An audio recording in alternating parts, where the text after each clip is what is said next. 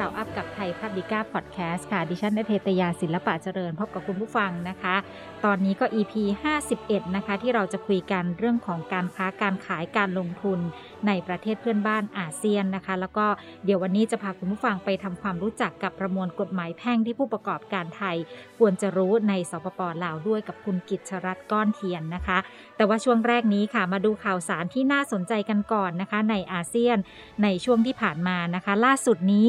หอการค้ายุโรปค่ะเตือนเวียดนามใช้มาตรการข้อจำกัดคุมโควิดยาวนานอาจจะต้องย้ายธุรกิจไปที่อื่นนะคะนักลงทุนชาวยุโรปในเวียดนามจำนวนมากตอนนี้เห็นบอกว่ากำลังพิจารณาที่จะย้ายโครงการไปที่อื่นหากข้อจำกัดเกี่ยวกับโควิด -19 ของประเทศยังคงดำเนินต่อไปอีกยาวนานนะคะจากจำนวนผู้ติดเชื้อ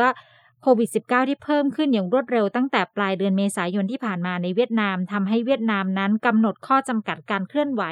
อย่างกว้างขวางที่ส่งผลกระทบต่อคนงานแล้วก็ยังบังคับให้หลายบริษัทต้องระงับการดำเนินงานซึ่งส่งผลให้การส่งออกผลผลิตภาคอุตสาหกรรมแล้วก็ยอดค้าปลีกของเดือนสิงหาคมลดลงค่ะทางด้านประธานหอการค้ายุโรปเขาบอกแบบนี้ค่ะบอกว่าสิ่งที่สมาชิกของเราต้องการในตอนนี้คือแผนงานที่ชัดเจนของมาตรการเหล่านี้เพื่อแก้ไขปัญหาอุปสรรคต่างๆในการปฏิบัติการเชิงพาณิชย์ของพวกเขาทำให้พวกเขานั้นมีแนวทางที่คาดการได้ในอนาคตว่าจะวางแผนเปิดธุรกิจของพวกเขาอีกครั้งหนึ่งนะคะ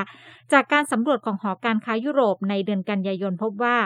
ผู้ตอบแบบสำรวจมากถึง 18% บอกว่าพวกเขาเนี่ยคิดจะย้ายการผลิตบางส่วนไปประเทศอื่นแล้วก็อีก 16% บอกว่ากำลังพิจารณาทางเลือกนะคะการผลิตโดยเฉพาะอย่างยิ่งอุปกรณ์อิเล็กทรอนิกส์เสื้อผ้าแล้วก็รองเท้า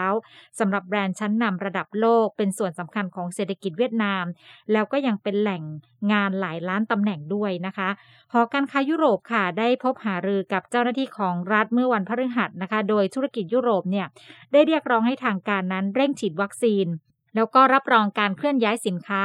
อำนวยความสะดวกในการเคลื่อนย้ายคนงานแล้วก็เร่งกระบวนการเข้าประเทศสำหรับผู้นำธุรกิจแล้วก็นักลงทุนที่ได้รับการฉีดวัคซีนแล้วเวียดนามถือเป็นหนึ่งในประเทศที่มีอัตราการฉีดวัคซีนต่ำที่สุดในเอเชียนะคะโดยมีเพียง 4.3% ของประชากร98ล้านคนที่ได้รับการฉีดวัคซีนค่ะซึ่งนายกรัฐมนตรีฝามมึงจิงนะคะบอกว่าอุปสรรคความยากลำบากนั้นจะเกิดขึ้นเพียงชั่วคราวเวียดนามรับฟังความคิดเห็นแล้วก็ข้อเสนอของธุรกิจยุโรปและยินดีที่จะตอบสนองความต้องการภายใต้เงื่อนไขที่สามารถอนุญาตได้นะคะอันนี้ทางด้านของนายกเวียดนามก็ได้มีการออกมาให้ข้อมูลแบบนี้นะคะนอกจากนี้รัฐบาลยังบอกว่าจังหวัดหนึ่งเนี่ยที่เป็นเขตอุตสาหกรรมทางภาคใต้นะคะของเวียดนามก็ได้เริ่มผ่อนปลนข้อจำกัดต่างๆแล้วเช่นเดียวกันนะคะอันนี้ก็เป็นสถานการณ์เรื่องของการลงทุนสำหรับเวียดนามกับทางยุโรปนะคะก็ตรงนี้ต้องดูท่าทีของนักลงทุนด้วยนะคะอีกเรื่องหนึ่งก็เป็นเรื่องของเวียดนามเช่นเดียวกันค่ะเรื่องของรถไฟฟ้าสายแรกของนครโฮจิมินห์อาจจะเลื่อนนะคะเพราะว่าเรื่องของสถานการณ์โควิด -19 นี่แหละนะคะที่มีการคาดว่าจะเสร็จปลายปี66เนี่ยนะคะรถไฟฟ้าสายแรกของนครโฮจิมินห์ค่ะศูนย์กลางทางธุรกิจทางภาคใต้ของเวียดนามที่มีกำหนดจะเสร็จสิ้นในปีนี้นะคะเพื่อเริ่มดำเนินการในปี65หลังจากเขาล่าช้ามาแล้วหลายครั้งนะคะก็เหตุที่ต้องล่าช้าก็คือโควิด -19 นี่แหละค่ะการก่อสร้างรถไฟฟ้านะคะสายนี้เนี่ยมีความยาวทั้งหมด 19.7 กิโลเมตรนะคะตอนนี้คืบหน้าไปประมาณ 87.5% แล้วก็คาดว่าจะก่อสร้างเสร็จสมบูรณ์ประมาณปลายปี2566หรือว่าอาจจะเป็นต้นปี2567เลยนะคะซึ่งคณะกรรมการบริหารจัดการรถไฟของนครโฮจิมินห์บอกว่าสิ้นปีนี้โครงการจะคืบหน้าแค่ 91% เท่านั้นแล้วก็ยังไม่พร้อมก่อนปลายปี2566หรือว่าต้นปี2567นะคะในรายงานที่ส่งถึงกรมการขนส่งของนครโฮจิมินห์เนี่ยเขาบอกถึงความล่าช้าครั้งล่าสุดว่าเป็นผลจากโควิด -19 ในช่วง2ปีที่ผ่านมานับตั้งแต่การระบาดค่ะนอกจากนี้เขาบอกคนงานจำนวนมากเนี่ยยังติดอยู่ในพื้นที่ควบคุมป้องกันการแพร่ระบาดของโควิด -19 แล้วก็ไม่สามารถมาทำงานได้ขณะเดียวกันข้อจำกัดการเดินทางในพื้นที่ต่างๆก็ทำให้ผู้รับเหมาเนี่ยเขาไม่สามารถรับสมัครคนงานใหม่ได้นะคะแล้วเขาก็บอกว่าตั้งแต่ต้นปี63จนถึงตอนนี้ ผู้เชี่ยวชาญชาวต่างชาติจำนวนมากเนี่ยก็ไม่สามารถที่จะเดินทางเข้าประเทศได้อันนี้ส่งผลกระทบอย่างร้ายแรงต่อความคืบหน้าของโครงการเนื่องจากว่าโควิดเนี่ยในช่วงสิ้นปี63โครงการคืบหน้าเพียง 82% แทนที่จะเป็น 85% ตามเป้าหมายนะคะซึ่งนอกจากการระบาดของโควิด -19 แล้วเนี่ยโครงการของเขายังประสบปัญหาด้านกฎหมายอีกหลายอย่างด้วยนะคะอันนี้ก็เป็นปัญหาหนักเลยนะคะเพราะฉะนั้นเนี่ยตอนนี้อาจจะต้องเลื่อนไปนะคะตอนนี้ทางผู้บริหารเนี่ยเขาก็บอกว่าได้เสนอขอลดระยะเวลาในการกักตัวผู้เชี่ยวชาญต่างชาติที่ได้รับวัคซีนครบ2เข็มแล้วก็มีผลตรวจเชื้อเป็นลบนะคะซึ่งโครงการรถไฟฟ้าสายที่1ของนครโฮจิมินห์นี้เนี่ยได้รับการอนุมัติในปี 2550แต่ว่าเริ่มก่อสร้างในปี 2555โดยการก่อสร้างใช้งบประมาณมากกว่า 1,890 ล้านดอลลาร์ค่ะโดยรถไฟฟ้าสายนี้นะคะมีสถานีทั้งหมด14 สถานีเป็นสถานีใต้ดิน3 สถานีแล้วก็สถานียกระดับอีก11 สถานีนะคะก็คงจะต้องเลื่อนออกไปค่ะเพราะว่าสถานการณ์เรื่องของโควิดด้วยเรื่องของการขาดแคลนแรงงานแล้วก็ผู้เชี่ยวชาญก็เข้ามาไม่ได้ด้วยนะคะนี่คือสถานการณ์ที่ประเทศเวียดนามค่ะมาปิดท้ายกันที่ประเทศสิงคโปร์นะคะตอนนี้เขาจะมีการปรับระบบภาษีนิติบุคคลค่ะสิงคโปร์จะปรับระบบภาษีนิติบุคคลต่อยอดจากข้อได้เปรียบเพื่อตอบสนองความท้าทายด้านการกำหนดอัตราภาษีนิติบุคคลขั้นต่ำทั่วโลกนะคะจากการเปิดเผยของรัฐมนตรีช่วยว่าการกระทรวงการคลังแล้วก็การพัฒนา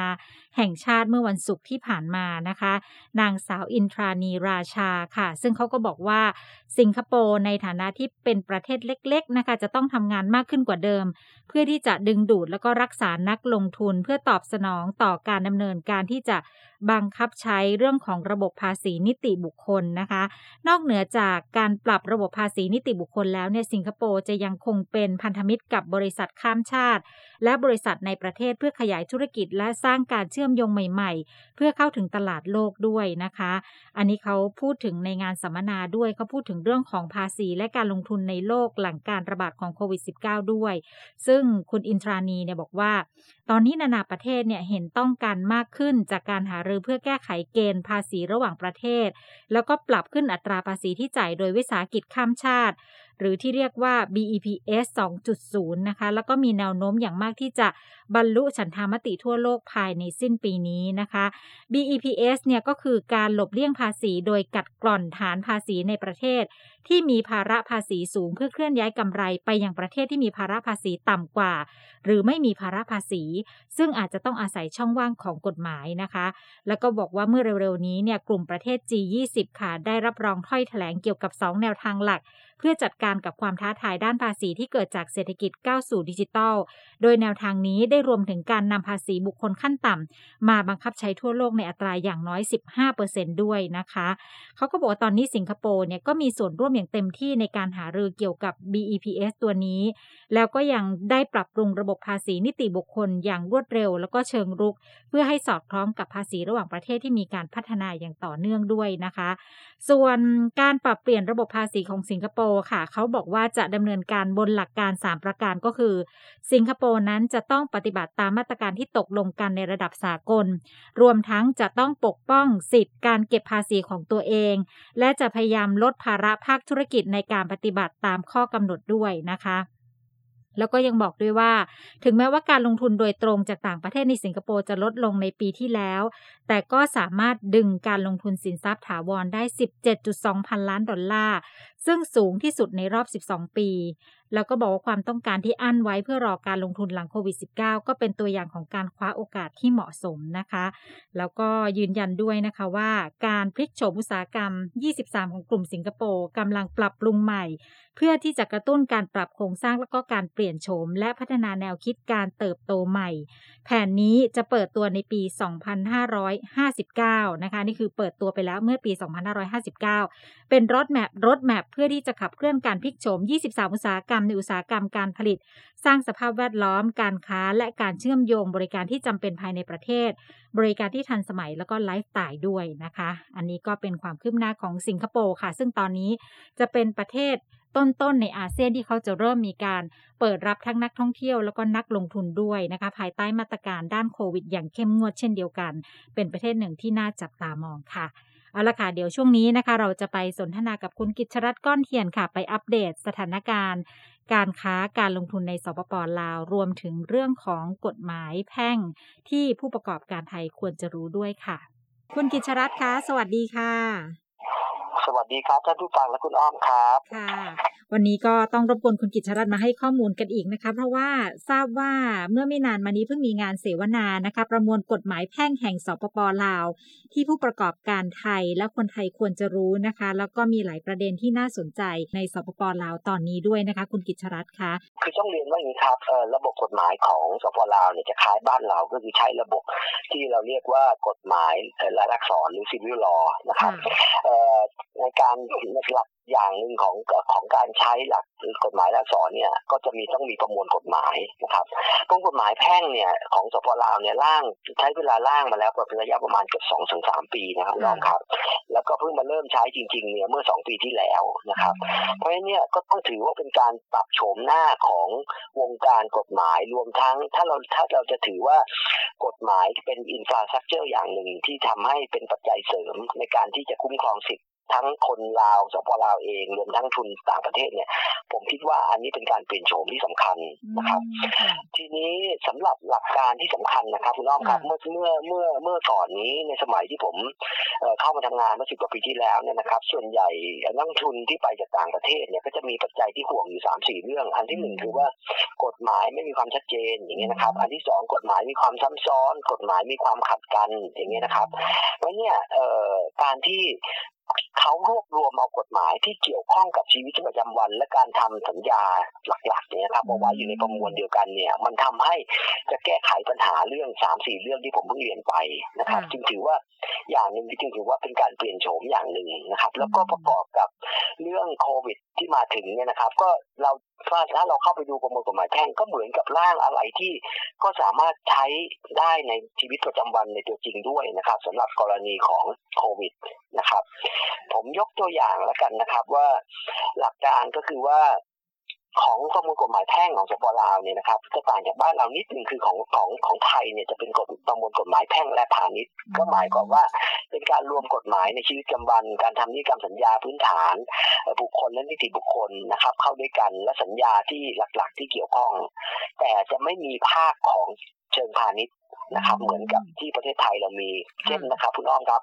เขาไม่ได้เอาเรื่องการทำสัญญาใช้เงินเขาไม่จะเอาเรื่องหลักการเช็คนะครับหรือการทำการค้าระหว่างประเทศอะไรเงี้ยเข้ามาใส่ไว้ในนี้นะครับแต่ตัวนั้นเนี่ยนะครับก็ผมก็เชื่อว่าจะต้องมีวิธีการในการที่จะรวบรวมในขั้นต่อไปค่อนข้างจะแน่นอนนะครับยังไงก็ตามทีครับคือประมวลกฎหมายแพ่งนะครับคุณอ้อมครับหลักการที่สำคัญผมคิดว่าเป็นการเปลี่ยนโฉมเนี่ยสำหรับโดยเฉพาะนะครับในแง่ของนักลงทุนต่างประเทศแล้วก็บรรยากาศของการลงทุนระหว่างประเทศเนี่ยในประมวลกฎหมายแพ่งเนี่ยมีการรับรองหลักที่ชัดเจนอยู่เรื่องนึงครับคุณอ้อมครับก็คือว่าในกรณีที่ประมวลกฎหมายแพ่งได้บัญญัติไว้แล้วนะครับก็ให้นำประมวลกฎหมายแพ่งเนี่ยมาใช้เดี๋ยวผมจะชี้บางจุดนะครับให้ดูว่าประมวลกฎหมายแพ่งจะต้องมีความจำเป็นและสำคัญยังไงสำหรับคนไทยและผู้ประกอบการที่เข้ามาในสปป.ลาวนะครับแต่หลักการที่สำคัญที่เขาวางพื้นฐานไว้ที่เป็นที่น่าชื่นชมครับคุณอ้อมครับเขายอมรับหลักสนธิสัญญาสากลครับคุณอ้อมครับก็หมายความว่าถ้าประมวลกฎหมายแพ่งเนี่ยนะครับบัญญัติไว้แล้วนะครับก็ให้ใช้ประมวลกฎหมายแพ่งแต่ถ้าหากว่าในกรณีที่ประมวลกฎหมายแพ่งไม่ได้เขียนหรือเขียนไว้แล้วเนี่ยแล้วไปขัดกับหลักสนธิสัญญาสากลที่สปป.ลาวเป็นคู่พันธสัญญาด้วยเนี่ยนะครับก็ให้สามารถนำเอาสนธิสัญญาต่างประเทศเนี่ยมาใช้ปฏิบัติได้ก็แปลว่าอะไรครับแปลว่าอันนี้เป็นตัวชัดเจนที่จะบอกว่าสปป.ลาวเนี่ยกำลังเปลี่ยนตัวเองเนี่ยจากระบบที่เราเรียกว่าคล้ายๆสังคมนิยมเนี่ยครับมาสู่ทุนนิยมแล้วก็เป็นเสรีมากขึ้นครับผมค่ะอันนี้คือก่อนหน้านี้เขาก็ยังไม่ได้ยอมรับหลักการสนธิสัญญาสากลซะเต็ม 100% ใช่ไหมตอนนี้รับหมดเลยใช่ไหมคะคุณกิษณัฐใช่ครับตอนนี้เนี่ยรับอย่างเป็นทางการแล้วก็มาบัญญัติเป็นลายลักษณ์อักษรอยู่ในประมวลกฎหมายแพ่งครับทีนี้นอกจากเรื่องการยอมรับหลักสนธิสัญญาสากลเนี่ยนะครับซึ่งสนธิสัญญาสากลเนี่ยต้องเรียนท่านผู้ฟังนะคุณอ้อมว่าส่วนใหญ่ก็จะเกี่ยวข้องกับหลักสิทธิมนุษยชนรวมทั้งการค้าขายนะครับระหว่างประเทศซึ่งอันนี้เป็นที่น่าดีใจนะครับว่าอย่างน้อยสุดเนี่ยนะครับหลักในการค้าขายต่างประเทศที่ลาวเป็นคู่สนธิสัญญาด้วยเนี่ยจะได้รับการรับรองและค้ำประกันนะครับตามประมวลกฎหมายแพ่ง ด้วยครับผมค่ะคุณกิจรัตน์พอจะยกตัวอย่างให้ฟังเห็นได้อย่างชัดๆไหมครับเปรียบเทียบกับอันเดิมแล้วก็หลังจากที่เรารับสนธิสัญญาสากลนี้แล้วเนี่ยอะไรที่จะทำให้มันการทำธุรกิจเนี่ยมันง่ายขึ้นในสปป.ลาวอะคะมันหลักการพื้นฐานอย่างนี้ครับถ้าเป็นเมื่อก่อนนี้นะครับหลักการเข้าทำสัญญาทำนิติกรรมต่างๆรวมทั้งการทำธุรกิจเนี่ยหลักการที่เป็นการใช้ปฏิบัติเป็นการทั่วไปเนี่ยนะครับก็หมายความว่าถ้ากฎหมายไม่ได้อนุญาตไว้เนี่ยการจะทำอะไรเนี่ยค่อนข้างยากมากนะครับเพราะฉะนั้นเนี่ยการที่ยอมรับหลักอย่างแรกก็คือว่าหลักความเสมอภาคหรือ freedom of contract ครับก็หมายความว่าคู่สัญญาเนี่ยจะเป็นคู่สัญญาที่เป็นคนภายในสปป.ลาวเองทำกับต่างประเทศนะครับหรือคนต่างประเทศทำกับคนต่างประเทศนะครับแล้วมาทำเพื่อที่จะประกอบธุรกิจหรือทำธุรกิจอยู่ในสปป.ลาวเนี่ยนะครับเขาบัญญัติหลักชัดเจนว่า freedom of contract หมายความว่าสามารถมีสิทธิเสรีในการทำพันธะข้อตกลงได้นะครับตราบเท่าที่ไม่ขัดกับกฎหมายของสปป.ลาวและศีลธรรมอันดีของสังคมนะครับซึ่งต่างจากเมื่อก่อนนี้ครับเมื่อก่อนนี้เวลาจะทำอะไรเนี่ยแล้วกฎหมายไม่ได้เขียนว่าให้ทำก็จะเป็นปัญหามากในการที่จะไปทำสัญญาอะไรที่กฎหมายไม่ได้ให้ทำคุณน้องพอจะนึกภาพออกนะครับแต่ปัจจุบันเนี่ยถ้ากฎหมายไม่ห้ามก็เกือบจะเรียกว่าทำได้ครับผมอันนี้เป็นหลักที่สำคัญมากคือที่เราเรียกว่าหลักของ freedom of contract นะครับหลักที่สองที่ค่อนข้างสำคัญที่เป็นสากลมากนะครับซึ่งก็คล้ายๆกับไทยบ้านเราเหมือนกันแล้วก็ประเทศที่พัฒนาแล้วเนี่ยนะครับคุณอ้อมครับก็หมายความว่าหลักในการให้ความเสมอภาคไม่ว่าคู่สัญญานี้เนี่ยจะเป็นคู่สัญญาที่เป็นนักลงทุนภายในหรือคนสัญชาติลาวเองนะครับกับคนต่างประเทศจะต้องได้รับความเสมอภาคในการนำใช้กฎตัวสัญญาและก็การบังคับใช้นะครับจะไม่มีการแบ่งแยกโดยใช้หลักนักลงทุนภายในและนักลงทุนต่างประเทศหรือคนสัญชาติลาวหรือคนสัญชาติต่างประเทศตราบเท่าที่ถ้านักลงทุนต่างประเทศนะครับรวมทั้งคนที่ไม่ใช่สัญชาติลาวเนี่ยเข้ามาประกอบธุรกิจโดยใช้หลักสุจริตนะครับซึ่งหลักที่3เนี่ยก็เป็นอีกหลักหนึ่งที่ค่อนข้างสากลนะครับคุณอ้อมครับคือหลักสุจริตแต่ว่าประมวลกฎหมายแพ่งของสปป.ลาวเนี่ยผมว่าอีกจุดต่างนึงอันนี้ให้เพียงนิดเดียวครับเป็นประมวลที่เขียนใช้ภาษาที่เข้าใจง่ายนะครับผมยกตัวอย่างนะครับว่าหลักสุจริตเขาจะไม่เขียนว่าหลักสุจริตโดยตรงแต่เขาจะเขียนว่าหลักก็คือว่าต้องมีความบริสุทธิ์ใจและเจตนาดีนะเข้าใจชัดเลยว่าตราบเท่าที่คุณเข้ามาทำสัญญาที่กฎหมายไม่ได้ห้ามไม่ขัดกับกฎหมายนะครับอันที่2คือได้รับความเสมอภาคอันที่3คือคุณบริสุทธิ์ใจและเจตนาดีนะครับก็แปลว่าก็มีการเขียนแค่หลายกับไอ้คำว่าเจตนาดีบริสุทธิ์ใจก็หมายว่า1ต้องตั้งใจดีก่อนนะครับอันที่2เนี่ยพอตั้งใจดีแล้วเนี่ยต้องมีความซื่อตรงครับ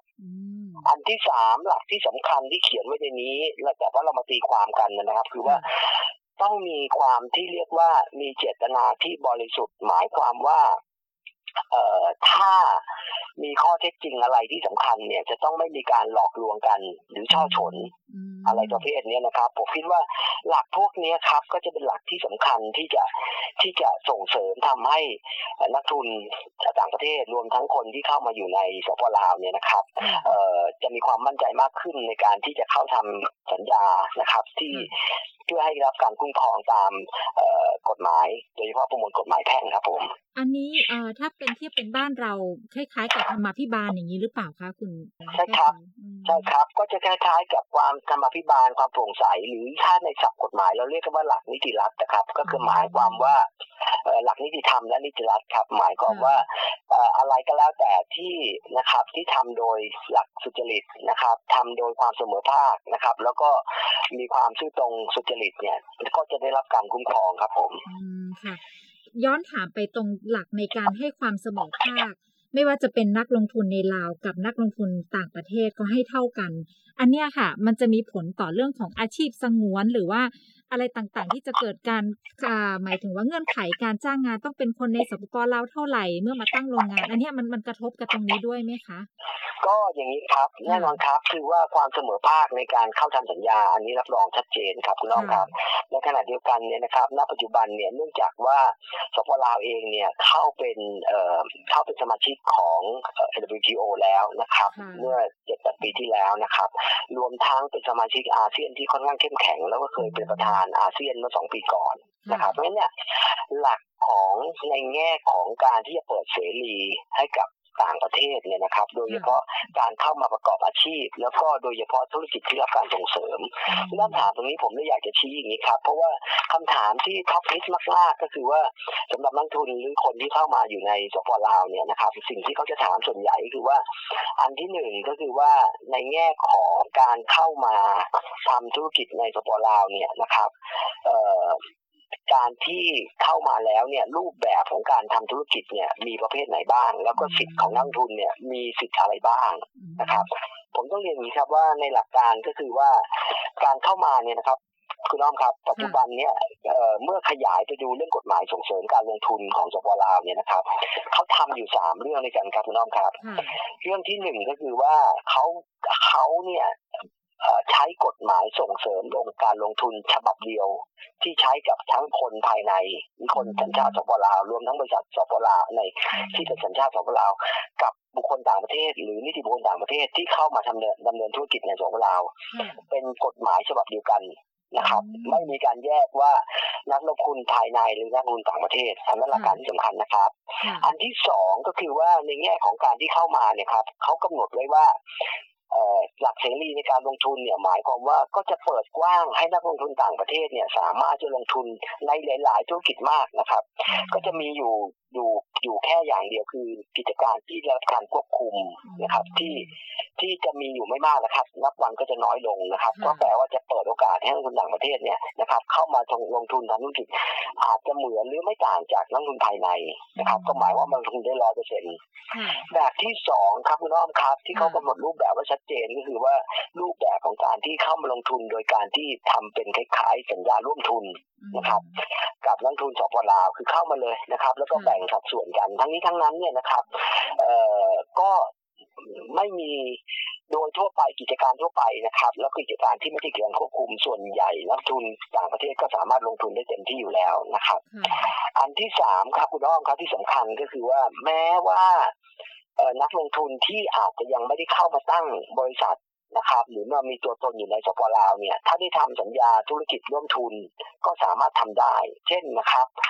บริษัทไทยหรือนักลงทุนไทยนะครับต้องการจะทำงานค้าขายกับบริษัทลาวในสปลาวนะครับแม้ว่าตัวเองเนี่ยนะครับพวกเราเนี่ยจะไม่ได้เข้ามาตั้งบริษัทอยู่เนี่ยก็สามารถทำเป็นสัญญาร่วมธุรกิจได้แล้วก็ได้รับการคุ้มครองและรับรอง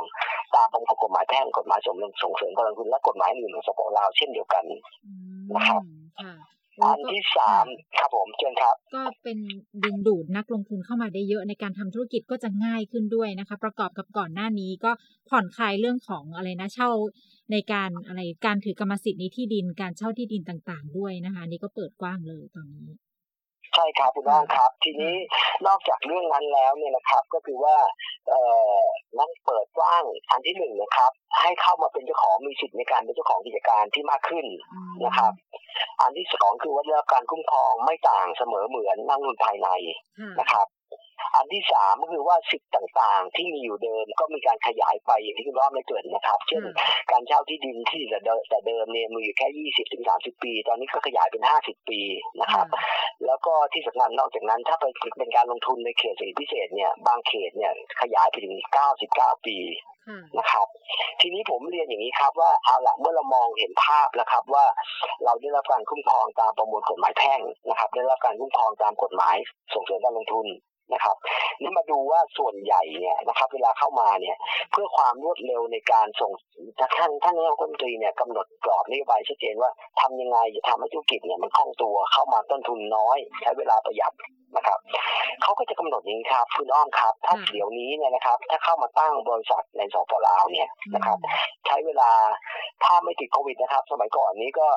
ประมาณว่าสักสัปดาห์หรือ2 สัปดาห์เราก็ได้ใบทะเบียนวิสาหกิจแล้วนะครับซึ่งมันเป็นคล้ายๆ one stop service ครับท่านผู้ฟังครับหมายความว่าพอเข้ามาแล้วเนี่ยถ้าเป็นธุรกิจทั่วไปที่ไม่ได้รับที่ไม่ใช่ธุรกิจควบคุมเนี่ยเมื่อจดทะเบียนจัดตั้งเรียบร้อยแล้วเนี่ยท่านก็สามารถเริ่มประกอบธุรกิจได้เลยก็แปลว่าระยะเวลาแต่เดิมที่ธุรกิจทั่วไปที่อาจจะต้องใช้เวลาถึง3 เดือน 6 เดือนมันก็ถูกกำ ำหนดลดลงมาเป็นหลักอาทิตย์เป็นรายสัปดาห์แล้วนะครับแต่ถ้าเป็นธุรกิจบางประเภทที่ต้องขอใบอนุญาตเพิ่มเติมก็ขออนุญาตใบอนุญาตเพิ่มเติมไปนะครับกับแบบที่2ครับคุณอ้อมจะตอบคำถามขยายที่คุณอ้อมถามเมื่อสักครู่นิดนึงว่ากิจการทั่วไปเมื่อกี้เราพูดถึงกิจการทั่วไปนะครับเรามาพูดถึงกิจการส่งเสริมนิดนึงกิจการส่งเสริมเนี่ยก็หมายความว่าคล้ายๆ BOI บ้านเราครับคุณอ้อมท่านผู้ฟังครับเขาจะแบ่งเป็น2ลักษณะครับก็คือกิจการส่งเสริมตามประเภทของรายกิจการนะครับกับกิจการส่งเสริมตามพื้นที่ตามรายกิจการเนี่ยคุณน้องครับตามกฎหมายส่งเสริมการลงทุนเนี่ยนะครับมีรับรองไว้ถึง8สาขาหลักนะครับแล้วเขาก็มาทำกฎหมายที่เรียกว่าดำหลักนายกรัฐมนตรีเนี่ยออกมาขยายอีก13หมวดผมยกตัวอย่างนิดนึงนะครับที่เมื่อกี้ผมเกริ่นไปว่าเขาพยายามที่จะทำให้มาตรการการส่งเสริมการลงทุนเนี่ยรองรับตัวรถไฟที่จะมาถึงเนี่ยนะครับในบรรดา13หมวดที่รับการส่งเสริมเนี่ยคุณน้องครับซึ่งนักลงทุนไทยสามารถเข้าลงทุนได้เกือบ 100% นะครับผมยกตัวอย่างนะครับธุรกิจโลจิสติกส์ธุรกิจwarehouse อย่างนี้ครับสามารถเข้าไปลงทุนได้ไม่ว่าจะเป็นทางบกทางเรือทางอากาศนะครับสามารถเข้าไปลงทุนได้ธุรกิจที่เกี่ยวข้องกับนะครับที่พักโรงแรมร้านอาหารรวมทั้งสันทนาการต่างๆอันนี้ให้เป็นกิจการส่งเสริมเลยนะครับไม่ใช่ว่าอนุญาตให้เข้ามาอย่างเดียวได้รับสิทธิพิเศษด้วยครับคุณอ้อมครับหรือนะครับกิจการที่ส่งเสริมมากกว่านั้นก็คือว่าถ้าเป็นเรื่องเกี่ยวกับสินค้าที่เกี่ยวข้องกับอุตสาหกรรมที่ประเภทไฮเทคแล้วก็เป็นสินค้าประเภทที่เขาเรียกว่าสินค้าประเภทที่เรียกว่าสะอาดนะครับหรือว่าคลีนเนี่ยนะครับตัวนี้ก็ได้รับการส่งเสริมนะครับเนี่ยในบรรดาทั้ง8อุตสาหกรรมหลักรวมทั้ง13หมวดอุตสาหกรรมย่อยเนี่ยนะครับตัวเนี้ยเป็นมาตรการที่ผมคิดว่าทางรัฐบาลลาวเองคาดหวังว่าจะเป็นตัวที่จะกระตุ้นเพื่อที่ให้นักทุนเนี่ยเข้าลงทุนมากขึ้นนะครับผมยกตัวอย่างอันนึงทั้งน้องครับที่ตอนนี้เป็นที่ฮือฮาแล้วก็เพิ่งเปิดซอฟต์โอเพนนิ่งไปนะครับก็คือณปัจจุบันเนี่ยเนื่องจากในแง่ของรถไฟที่กำลังจะมาถึงเนี่ยนะครับเขาก็จะมีการตั้งตัวที่เขาเรียกว่า VNTN Logistics Park นะครับหรือมันจะอยู่คู่กับคือเราดูภาพนี้ครับตัวนี้เป็นตัวที่ตั้งอยู่ที่นครหลวงเวียงจันทร์นะครับเดิมเนี่ยเป็นสถานีรถไฟที่เขาเรียกว่าท่านาแล้งนะครับท่านาแล้งเนี่ยเป็นสถานีแรกถ้าเรานั่งรถไฟข้ามจากหนองคายหรือประเทศไทยไปเนี่ยนะครับก็จะวิ่งไปสุดที่ท่านาแล้งถ้านึกภาพตามผมนิดนึงนะครับว่าถ้าท่านจะนั่งรถไฟจากไหนก็แล้วแต่สถานีสุดท้ายนะครับก่อนที่ข้ามจากไทยไปลาวก็คือสถานีหนองคายนะครับพอสถานีหนองคายรถไฟเนี่ยก็จะวิ่งข้ามตัวสะพานมิตรภาพไทยลาวแล้วก็วิ่งไปที่สถานีท่านาแล้งก็เข้าเขตของนครหลวงเวียงจันทร์นะครับตัวนี้เองนะครับเขาจะมีตัวดรายพอร์ตเขาเรียกว่าดรายพอร์ตนะครับก็คือเป็นคล้ายๆกับตัวพอร์ตที่ทางพอร์ตขนส่งสินค้าทางบกพูดง่ายๆนะครับแล้วก็จะมีโลจิสติกส์พาร์คอยู่ตรงนั้นก็แปลว่าระบบการขนส่งเนี่ยนะครับเขาเริ่มทำซอฟต์โอเพนนิ่งไปแล้วเมื่อวันอังคารที่ผ่านมานี่เองครับน้องครับเมื่อวันที่7ที่ผ่านมาเนี่ยเขาก็พยายามทำทุกอย่างครับเพื่อที่จะให้ทันการกับวันที่2ที่มาถึงนี้ครับผมทั้งหมดนี้นะคะคุณกิจรัตน์ถ้าผู้ประกอบการอยากจะรู้ข้อมูลเพิ่มเติมเกี่ยวกับกฎหมายที่มีการเปลี่ยนแปลงไปแล้วเราจะได้ประโยชน์อะไรบ้างง่ายต่อการลงทุนอย่างไรไปศึกษาข้อมูลช่องทางไหนแล้วเขาตอนนี้ใช้แล้วใช่ไหมคะคุณกิจรัตน์ใช้แล้วเรียบร้อยครับตอนนี้ในแง่ของตัวกฎหมายเองเนี่ยนะครับ